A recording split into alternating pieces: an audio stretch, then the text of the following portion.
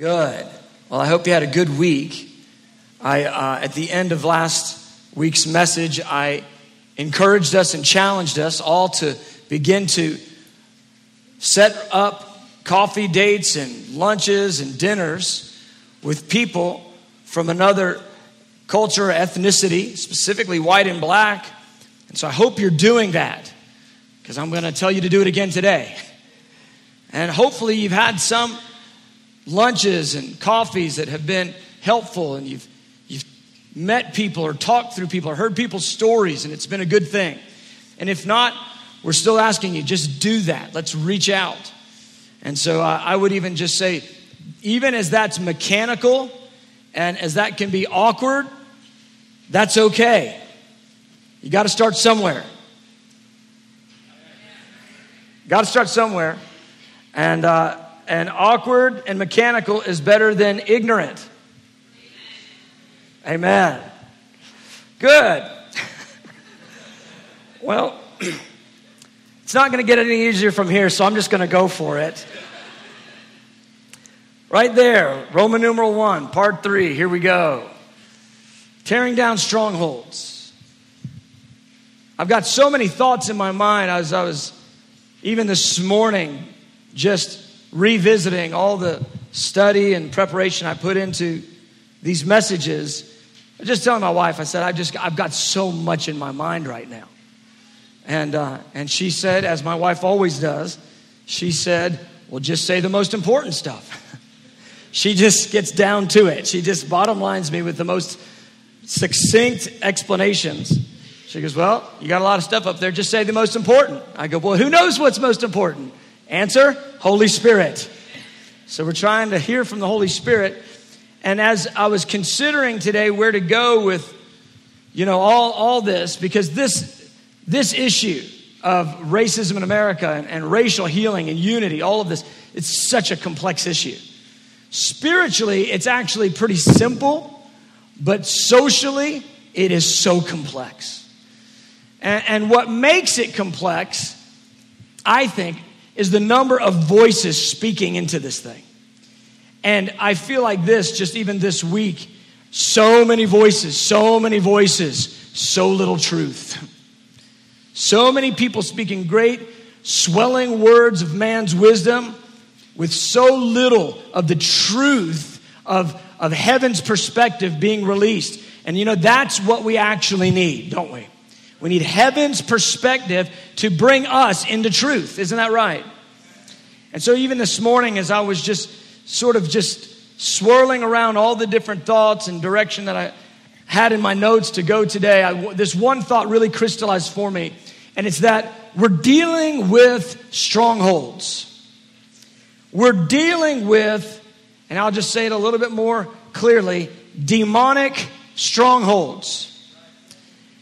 And when you're dealing with strongholds, it's always going to be a wrestle.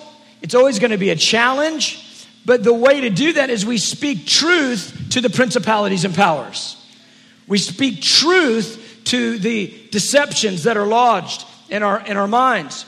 Let's look at this, what 2 Corinthians chapter 10 says. And this will get us launched. 2 Corinthians 10 verse 3, Paul said this, though we walk in the flesh, we do not war according to the flesh. For the weapons of our warfare are not carnal, but mighty in God for pulling down strongholds. Now, oftentimes, when people read that, they think spiritual warfare and they automatically think principalities and powers in the heavenly places, which Paul does speak about that in Ephesians 6, that there are hierarchies. He talks about in Colossians 1 that there are angelic authorities and hierarchies. But that is not specifically what he's talking about right here. He's not talking about disembodied spirits. He's actually talking about things that take place in the minds of people. And I'll prove it to you by the next phrase. He said, we're pulling down strongholds, casting down arguments and every high thing that exalts itself against the knowledge of God. He's talking about arguments and ideas and mentalities that are resident in the minds of people. He's talking about strongholds that have formed in people's minds that are based on deception and lies. And if you have a mentality that's rooted in falsehood, what happens is that will begin to take governance of the way that you think and you perceive reality, and it will form an ideology, which is a nice, ceremonious word. It's this cleaned up word. But an ideology, if it's not from heaven, is a stronghold, a demonic stronghold. We like to sort of sanctify it a little bit. It's just an ideology. It's just a mentality. Well, that mentality is forming your beliefs, and it's causing you to act in a certain way. And mentalities that are not from heaven are from somewhere else. And if they're from the flesh, well, we know everything that dwells in the flesh. Paul said, I've got nothing good that dwells in my flesh. So it's either from heaven, your flesh, or the enemy, and the flesh and the enemy are about on the same team, aren't they? And so we have this ideology that if it's not from heaven, it's a stronghold, and those strongholds need to be torn down. Now, I don't know about you, but I think I do, but I know about me. I don't want to walk around with strongholds governing my mind. Demonic ideologies governing my belief system, setting my values, and governing what I do and what I say, how I act. I don't want that. I want heaven to break through every stronghold in my mind so I can operate in the liberty that the sons and daughters of God are supposed to operate in. Amen. So guess what we're doing right now? We're tearing down ideologies and strongholds, and we're doing it the way that Paul said, by casting down arguments and every high thing that exalts itself against the knowledge of God. See, that's talking about what's in your mind. We're dealing with the opposing arguments, casting down those high things in the mind, bringing, every thought into captivity. We're dealing with ideologies, and we bring these thoughts into captivity to the obedience of Christ, and being ready to punish all disobedience when your obedience is fulfilled. So there it is in A, B, C, and D. I laid it out. Strongholds are demonic ideologies that that hold a person captive to deception and ultimately enslave them to demonic bondage. The main way that we are to pull down strongholds is by declaring truth that displaces that stronghold. There's this phrase called speaking truth to power. I believe the church is supposed to speak truth to power. Speak truth to the powers that hold our minds captive to deception. Amen. This happens through casting down the arguments and every high thing or thoughts that are exalted against the knowledge of God, which C gives us such clarity on the point that wherever there is spiritual warfare, wherever there are demonic ideologies, they're not ultimately from person to person. Ultimately, they're from devil against the knowledge of God. Do you see that? It's the enemy fighting against who God is so that people have a perverted mentality of him. And racism, as we decided last week and explained real clearly, racism it's hating the image of God in other people with different skin hues and cultural backgrounds. That's racism, but it's against the knowledge of God. Finally, D, there is a required obedience to truth that finally destroys the stronghold. And that's what he's talking about in 6. He says, we're going to punish all disobedience when our obedience is made full. Our obedience to what? Our obedience to the truth of the gospel, to the truth of the knowledge of God. When we operate in obedience to the truth, then we can send shockwaves to the demonic ideologies out in the public square, out in the rest of the earth. Does that make sense? So my point is this: we got to deal with it in here before we can deal with it out there. And what we're doing right now is we're speaking truth into the ideologies so that hopefully our mindsets shift and change. And this is what I'll just say is happening and continues to happen to me. The more that I investigate truth, I'm finding two things. Number one, truth is hard to come by because there's a lot of opinions out there. Have you ever noticed how you can just about get anybody to back up any kind of opinion from any angle? I mean, just the craziest stuff. And there'll be entire, op-eds written about it, and all these bloggers have this side. And then, you know what? I don't like that side. I want to jump on the other side. And you jump on the other side, there's just as much volume of stuff over there. You know what there's a lack of? Truth that's proceeding from the throne of God, that's bringing people together in unity as God said we're supposed to be in one body without any boundaries. Man, I'm preaching better than y'all are amening to that. But we're going for that. That's what we're trying for. We're trying for heaven's perspective, and I don't think we've got all of it. I think it'll take us a while to really get to the core issues that are empowering false ideologies and really get to where we're speaking truth with precision. But we're going for that. We're going for truth with precision that dethrones demonic ideologies and that removes barriers, that breaks boundaries, and that brings us ultimately, finally, truth that will bring us into unity and to love in the gospel of Jesus, through the gospel of Jesus. All right. So with that in mind, Roman numeral 2, we need some necessary definitions so we understand the formation of demonic ideologies. And what we don't really realize is that there is a progression as it relates to the issue of racial prejudice and ultimately to racism. There's a progression that goes into it. And I see all of these as a progression. That, once you have A in place, then you're going to get B in place. And once B is in place, then C is going to be in place. And they build on one another until full-blown racism and oppression are happening in a people or in a society or in a culture. The reason why I'm defining these terms once again is this is what seeds the ideology and the stronghold in people's minds. Does that make sense? All right, let's look through this. And I don't expect A through F to make you jump up and down and shout and run around. But let's go ahead and expose the devil.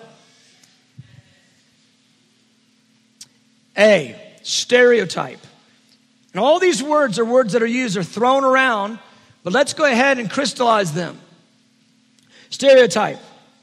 A widely held but fixed and oversimplified idea of a particular type of person. It's the broad generalization that is applied to a people or a people group. To be funny, a certain stereotype about white people is that we can't jump. That's right. Some of us embody the stereotype, but others of us break the stereotype. I remember there was a white guy that won the slam dunk contest in the NBA one time. And I said, so white men can't jump, huh?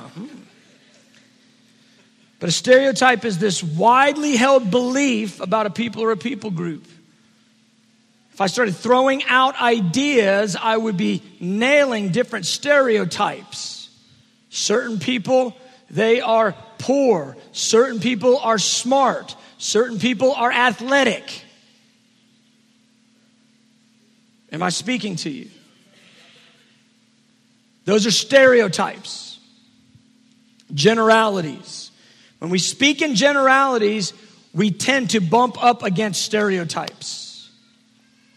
I would encourage you, qualify your generalities and don't buy stereotypes at all.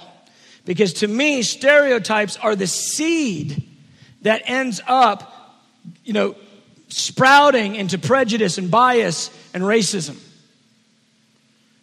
B, prejudice. Prejudice is a preconceived opinion of a person or people not based on actual facts. It's taking that stereotype and it's developing it so that anytime you come into a person of a certain culture, you have an immediate prejudice against them. Your opinion is already set. It's what Martin Luther King was hitting when he said, we don't judge a person by their color of their skin, but by the content of their character. He was nailing the demonic prejudice that was in place against African Americans in our nation. And he was using it to hit both directions. Because from the, maybe from what Dr. King would be saying to white people is, you can't judge a black person based on the color of their skin. But he would be saying the same thing to a black person. You can't judge a white person based on the color of their skin. I'm really aware right now that on this issue of race, like I said, the voices are everywhere. They're all over the map. And it's just so rare to find a unifying voice right now. To find a figure or a movement that's speaking into unity. There's so many people saying so many things, and we don't have a leader right now, or a group of leaders like Dr. King who's calling people together. That's what we have to have in the earth today. All right, C, bias. Defining bias. Bias takes prejudice out of the opinion place and moves it into the acting place.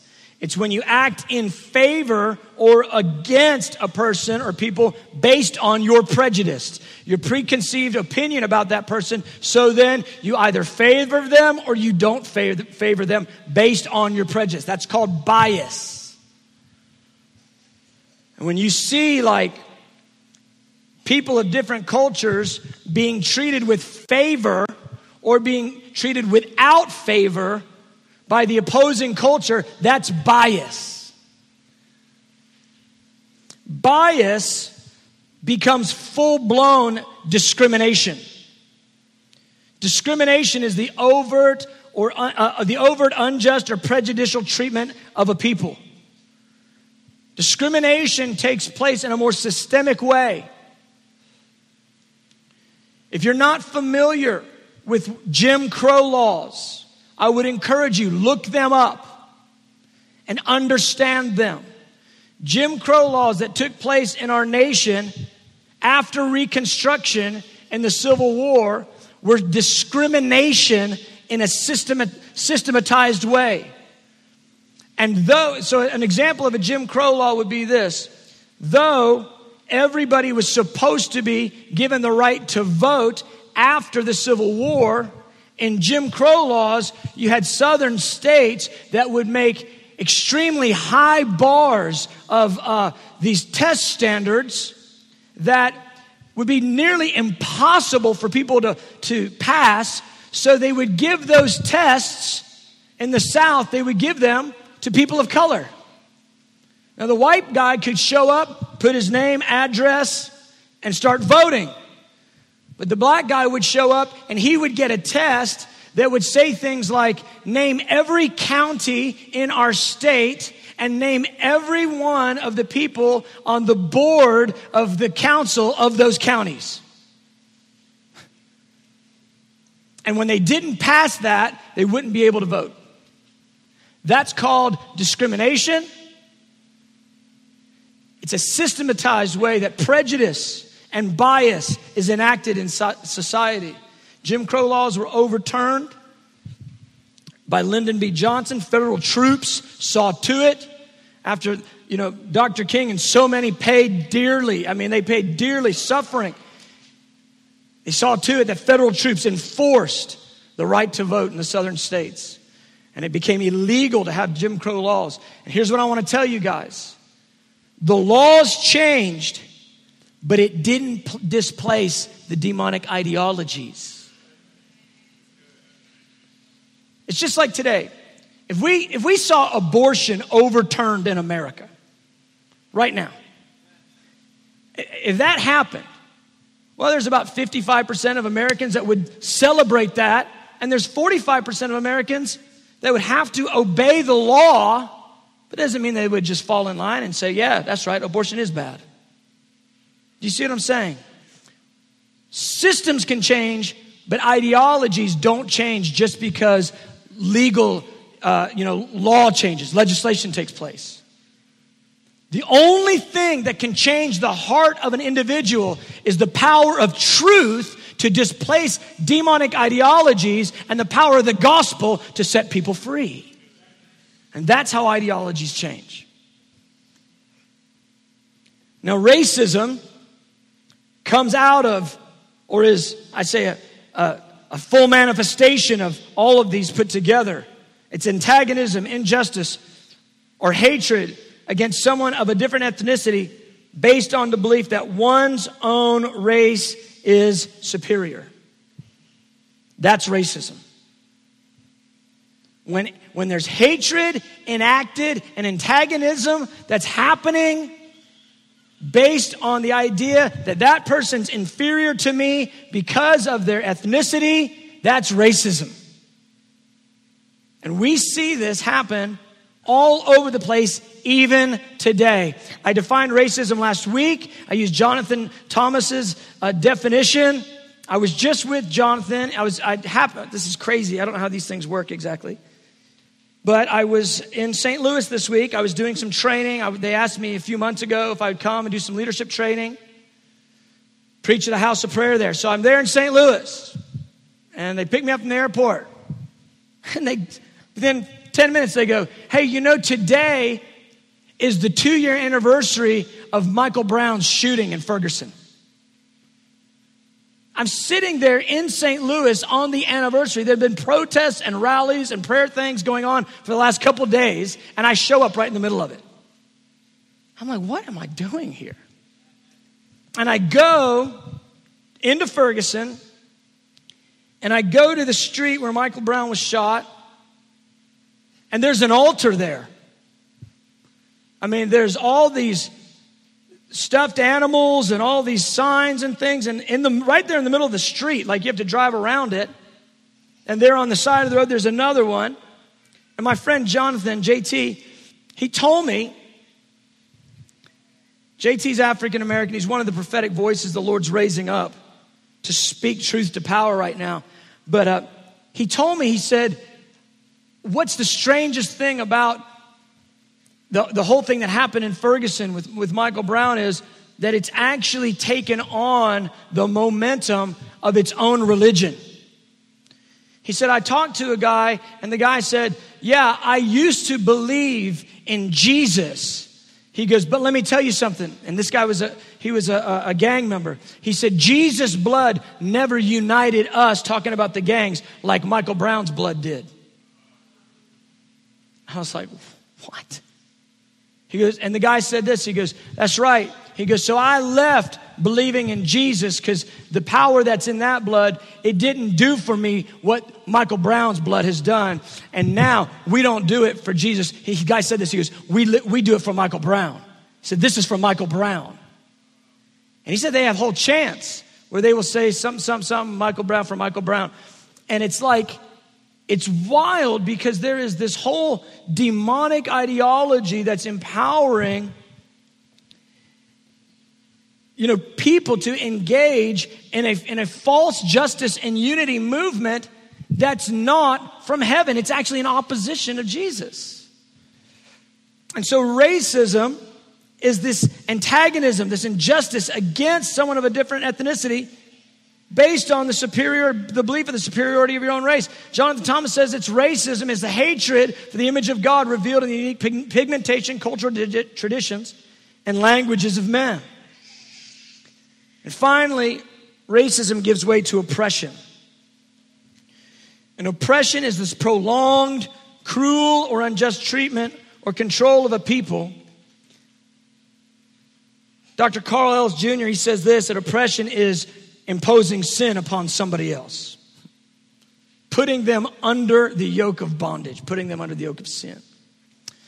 Now, I know that that's not exciting, but that's truth, and it helps us to discern what's happening in our own mind when we see the seeds of racism and it's manifest in little prejudices and biases that we have or stereotypes that we carry.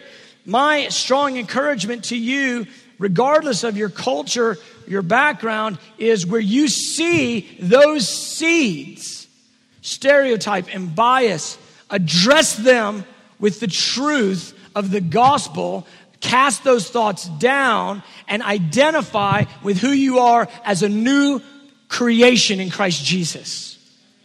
And allow that to then dislodge those areas of deception in your heart and your mind. Now look, let me just be straight with you. If you just got from A to F and you said in your heart, thank God I don't have any of that, we need to do a little more work. Because everybody's got some of it. Everybody's got some of it. And so it's a deal where we have to be honest, allow the Holy Spirit to deal with us, to work in us. I've been so grateful for this last month of just focus on this topic, because the Lord just revealing in my own heart just thoughts and helping me to distill truth from error. And it's just been a powerful time. And so many of the men that I've been connecting with over these issues and the shootings and just all of it, and just all of our discussions, it's helping me to get really clear in my heart about, A, where I stand, what's truth, and where we have to be as a body.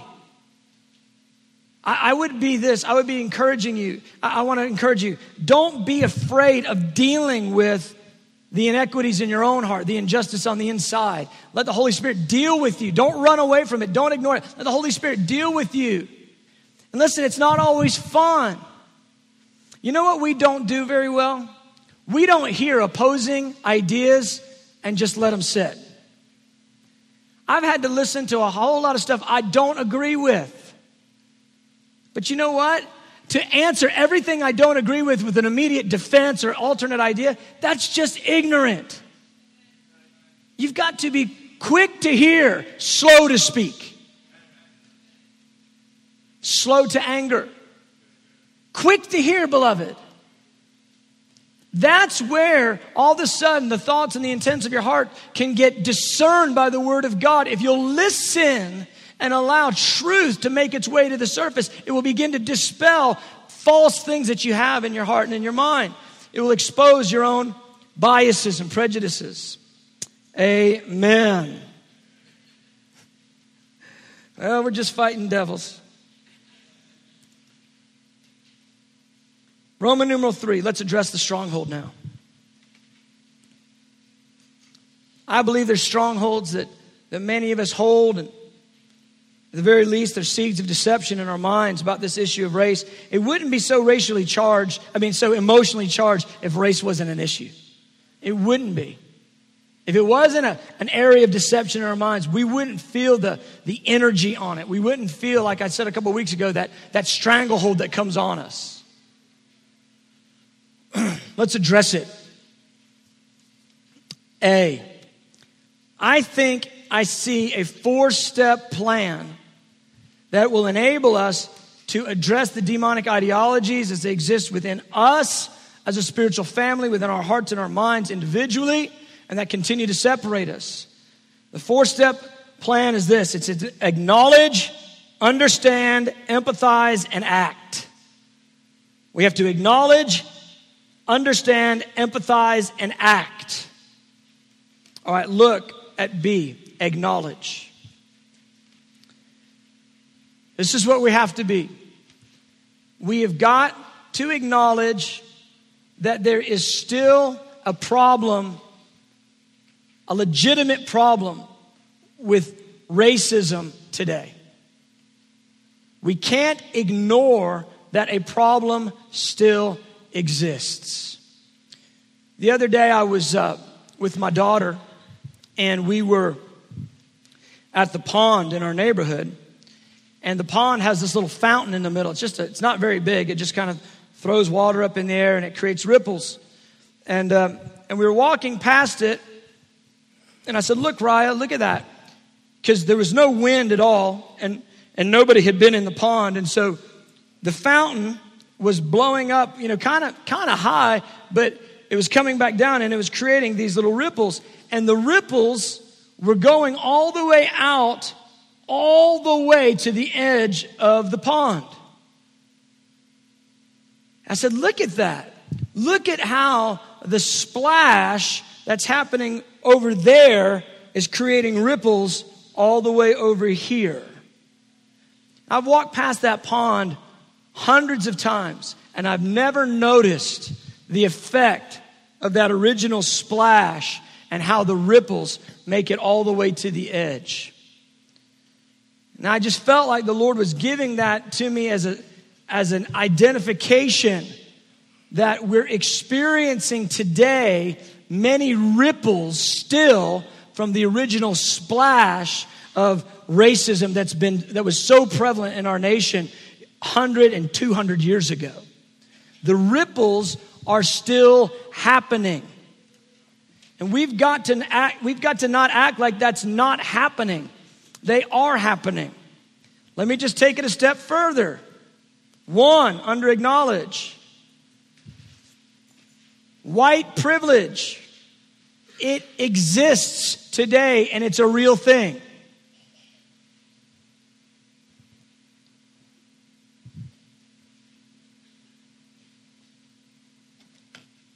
White privilege is a real thing. I'll just tell you from a white guy. When I first heard white privilege, I thought, oh, that's just a bunch of left-wing liberal people trying to stir things up. It's language from race baiters trying to stir things up. And when I first heard it, I'm just confessing now. When I first heard of white privilege, I dismissed it. I said, they're just trying to bring more division. And then as I began to listen more and pay more attention and soften in some areas, I realized, there are prejudices in my own heart and defense mechanisms in my own heart that are trying to get me not to hear the truth that's actually in there. Now, I'm not saying every person that talks about white privilege and everything they ever say that they're always talking truth, but I will say this, that white privilege definitely exists, and it's still a thing, and it impacts us today in a real way, Let me give you an example. Yesterday, perfect example. I'm there at my son's football game. We had to drive 2 hours to Sparta, Georgia. Do you know where Sparta, Georgia is? How many have never heard of Sparta, Georgia? Just be real. There it is. That's right. The reason why you've never heard of Sparta, Georgia, it's because it's out there somewhere. And I have a friend, his name's Cedric, and Cedric and I always, on my son's football team, we always are on the chain gang. Cedric is African American. We hold the chains, and that's what we do every game, and we talk and we laugh and we have a great time, and we're the chain gang with swag. That's who we are. Well, when we came walking up to the football stadium in Sparta, Georgia, on the side of it was a 10-foot by 15-foot rebel flag. We came walking on up, and there's the rebel flag. And I would dare say most of the folks with my skin tone walked right on past and didn't think a thing about it. But as I was leaving with Cedric and Bruce, who are both African American men, the referees came over to us. They were 4 African American men. And they said, hey, to Cedric. They said, hey, keep that one with you, pointed at me. Because we're out here with that rebel flag. You never know what may happen. And they were laughing. Cedric looked at me and goes, he's our insurance policy. We'll keep him close. Now, let me just show you something. 90+% of the white people that walk past that rebel flag, they don't ever think about it. 90+% of the black people that walk past it think about it. And the black people in this room know that's right. And they're not amening because they don't want to come out like they're making a big deal. But they notice it. those referees, the four black referees that had come off the field, they began to tell us a story. They said, yeah, remember last year when those shootings happened in South Carolina? He said, yeah. He said, yeah, the week after that, we had to call a game on this field. We had to be the refs on this field. We came walking out here, and they had painted the rebel flag all over the inside of the field at the 50-yard line. And we had to call the football game standing on top of it.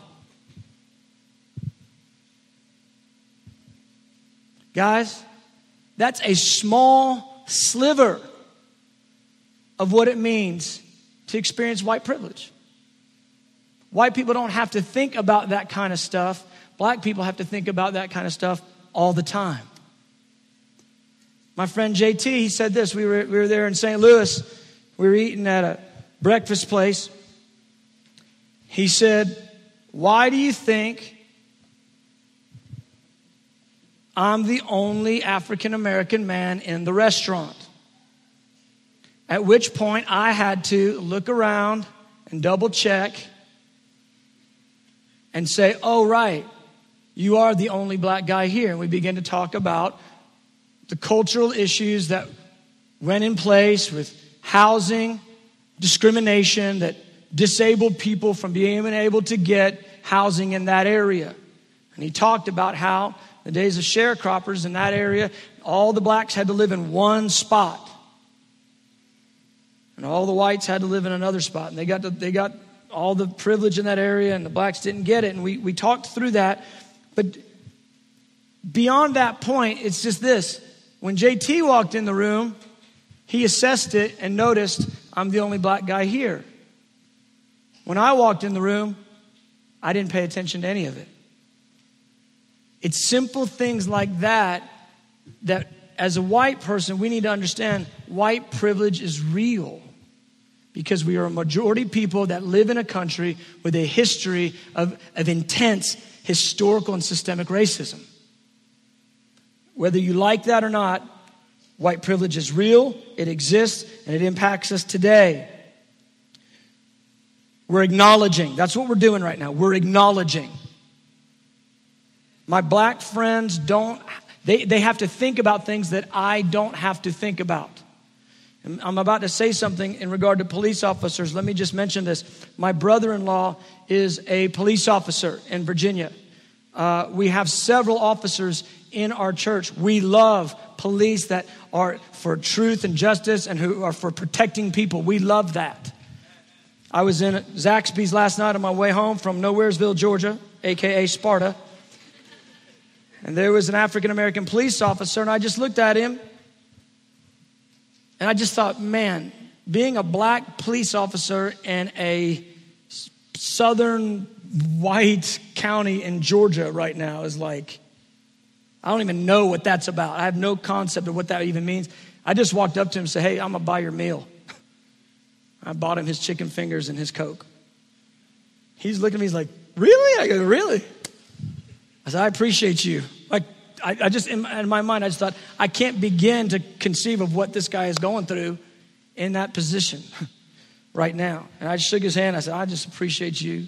Thank you for taking care of all the rest of us. And he ate his chicken fingers with a smile. He was happy.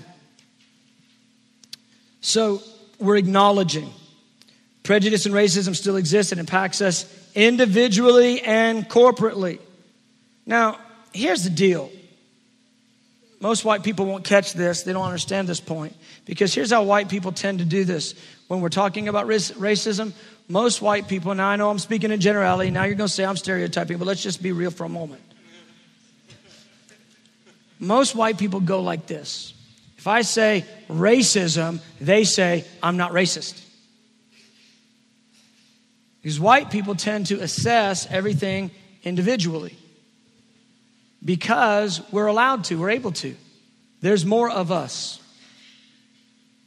But if there were less of us, we would tend to think of things corporately. And so when we say that racism is still a thing, white people will tend to defend that point. Well, I'm not racist. Look, nobody is trying to, in my conversations, with African Americans right now. Nobody is trying to get every single white person to admit that they're racist. Nobody's trying to get all the white people to say that slavery was their fault or to feel shame about white privilege. No one's really pushing that point. Really, we just need to get to a place where we acknowledge that this stuff is real, y'all. It's real. And it's impacting us. It's impacting how we act. It's impacting what's going on in culture. It's impacting how we interact individually and corporately. Next, acknowledging the effects of historic systemic racism still impact our country today. There are so many different ways that historic racism still impacts us today, and it's because of what I said earlier. You can change a law with a motion in a legislative branch, but that doesn't change an ideology. And where you have people who are in authority that have prejudice in their ideologies, that will come through the system of authority that they govern. Does that make sense? Man, I'm teaching pretty good right there. That's how we see it manifest through systems, as ideologies and people manifesting through those systems. And so the effects are still impacting us today. If you don't know what driving while black is, that's a product of privilege, and you're unaware of the ideologies that are pushing things through our systems. I won't even take a poll if you know what that phrase is. I'll say what it is. I'll say it. Tim Scott. Tim Scott's a senator from South Carolina. Who knows Tim Scott? A couple people.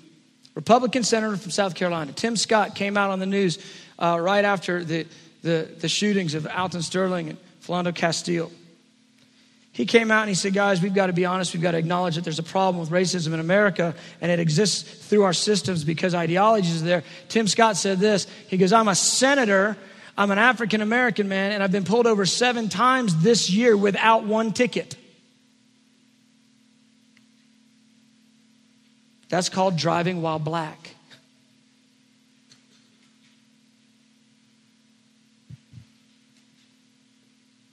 Fourth, the problem is likely not just out there somewhere, but likely exists in some level in our own hearts. And that's what we've got to deal with and we've got to acknowledge. Amen. You guys got time for 3 more? I love y'all. I do. If we can make it through this, we can make it through just about anything. We can make it through. I'm so blessed by how many people still showed up today. Y'all made it through me calling racism the Antichrist spirit last week. Man, y'all can make it through just about anything.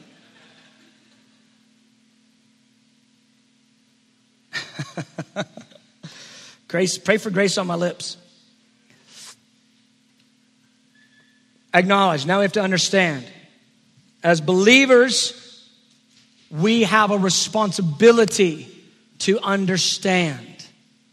This isn't just some side issue that's a special pet issue for me. This is one of the key issues that's addressed in the New Testament. I identified that very clearly last week. And as believers, we have to understand the issue and we have to understand one another. 1, it's what I've been trying to say. There are so many narratives that are at all times trying to sway our opinion on this issue. There's many voices speaking, but not much truth is prevailing. When you're listening, listen carefully, be quick to listen, and slow to speak. Take what you hear, put it to prayer, and allow the Holy Spirit to speak to your heart. And deal with what you're hearing without defending. I've had a few good friends call me out on my own areas of inequity and blind spots that I carry. I appreciate it. Listen so you can understand. Listen so you can understand. One of the best things, if you're white, that you can say to a black person is, could you just help me understand? I want to give you just a little thought about how one of the things that's helped me come to understand. Why am I saying this? Let me just say why I'm saying this. I'm saying this because there exists, in white people a lot of times, there exists this thing like, hey, racism, I mean, come on, that's old hat. Slavery's been done away with. What's the problem? Let me just help you if that's your mentality. You're white, so you don't think about all the ripple effects. Now, what if, just for a minute, we could put the shoe on the other foot? Let's just try that just for a minute, okay? If you're white, let's just try to put the shoe on the other foot just for a moment.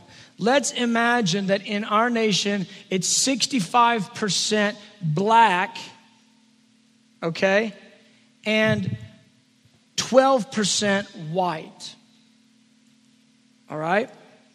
So to go somewhere where it's all black people and just you as the only white person, if we would flip the percentages, it would be the easiest thing in the world. You could probably go right down the street at any given time and be the only white person amidst a whole room or restaurant or store full of black people.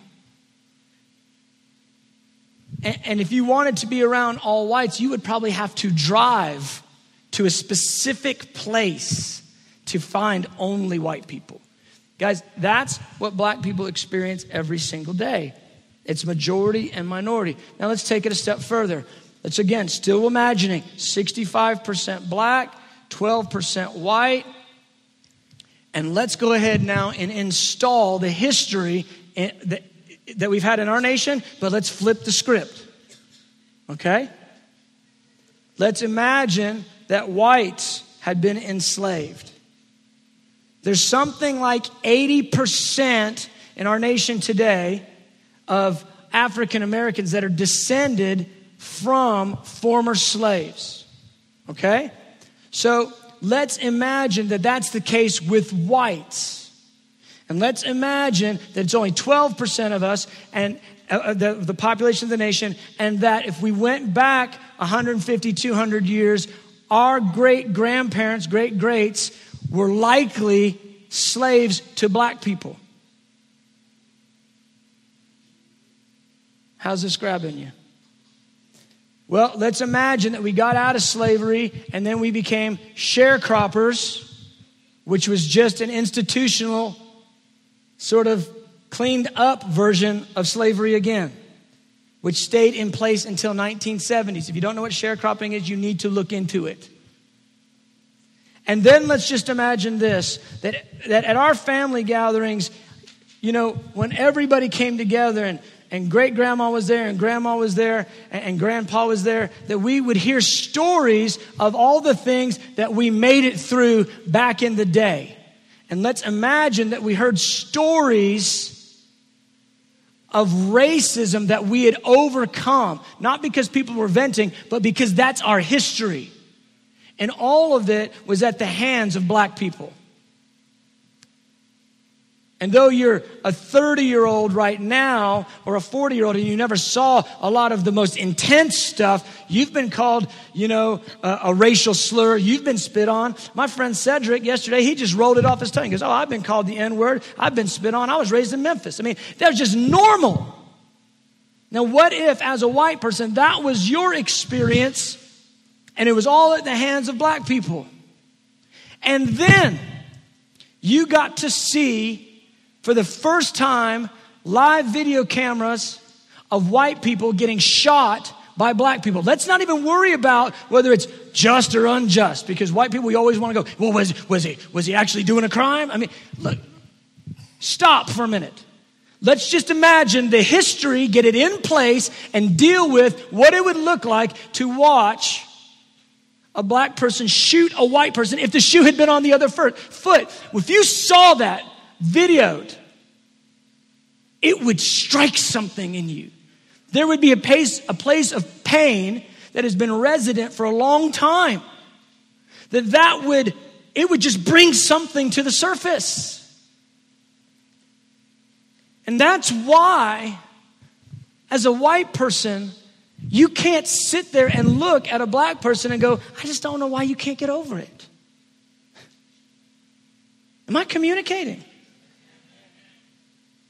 Our problem is we don't understand, and because we don't understand, we do not empathize.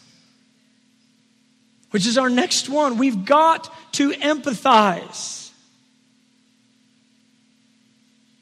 We've got to put ourselves in other people's shoes and walk a while in their shoes and think about what they've gone through.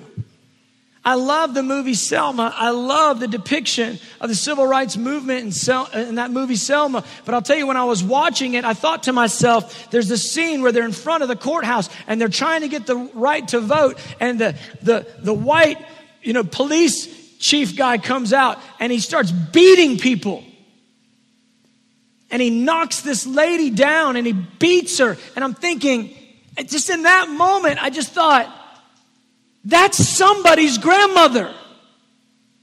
Somebody's great-grandmother. That's a real person.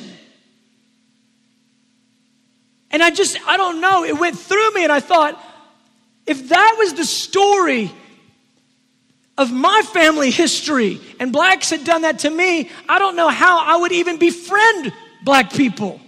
And I started thinking, black people that have that in their story and in their history, and they've come through all this mess, dogs being sicked on them. I mean, the fire hoses, the police. I'm just talking about just the civil rights movement. I'm not talking about all the other ripples. And I just started getting such gratitude in my heart for my black friends. I just started thinking, how do you even like me? And we don't understand, white people don't understand everything that has to be overcome for love, to form relationship. And we have to understand it, and then we've got to ask people what they feel and step into the emotion with them. And that's called empathy. Empathy. Can you say empathy? Empathy. It's when we step into the emotions with somebody else that they're going through something and we get in there with them and we don't tell them, 3 verses and tell them to get over it. Try that with your wife. Right? You come home, she's upset. Well, baby, the Bible says, greater than he is in you than he is in the world. Why don't you just get over it? That is not going to fly. Look, it's not going to fly in your household and it's not going to fly in the house of God. Just get over it, the Bible says, is not enough. We are part of one another. We're supposed to love and care for one another. We're supposed to mourn with one another and rejoice with one another. And if you're feeling pain, I need to be able to get in there with you a little bit. Man, am I making sense? If we ignore, we're ignorant. We step alongside, we enter into the emotions. We mourn with those who mourn over injustice. It's biblically required of believers. Now, this is what empathy looks like. I got to tell you, this is so powerful. From those who have suffered injustice, empathy looks like mercy. Let me show it to you. Somebody pointed this out to me, because this isn't just white people empathizing with black people. This is black people empathizing with white people too. Hear me right now. I almost never, in fact, I called her yesterday to make sure that this was okay to tell this story, because I never talk about one of my dearest spiritual daughters, Olivia Gonzalez. She's African American. She lived with my wife and I for 3.5 years from the time that she was in high school. I used to take her to school every day till right before she got married. We were her parents. She got kicked out of her home. I remember the day I went and picked her up in Bankhead. I drove in there, and I mean, there was not any white people in about 10 miles. And I drove up to this house, and the guy that she was living with had some rap song on that said, F the world, over and over. That was the chorus. And I went walking up in there. Is Olivia here? She's coming with me. She moved in with us. And man, she taught me so much. She taught my wife and I so much. But I remember multiple times, hear me right now. I remember multiple times where we would be together and we would be with a white person and the white person would say something racial. And I would just like this, like, oh my God. It's like, I'm going to just grab them up. And she'd look at me, she's like this. And then we walk out, I go, what? She goes, it's okay. It's okay. I go, that's not okay. She goes, they don't understand, Billy. They don't understand. They were only raised around people that were racist. And they don't know what love is. They don't know what truth is. She would have compassion and mercy. She'd have mercy on the ignorance.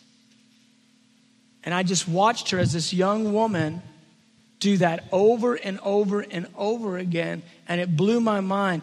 And I didn't really understand what it was until somebody in our community, one of our African-American men, he said, one of the things I'm really asking the Lord to do right now is to help me to empathize with white people who have never been taught, they've never been told, they've only ever experienced white life, and they just have prejudices in them they don't even recognize.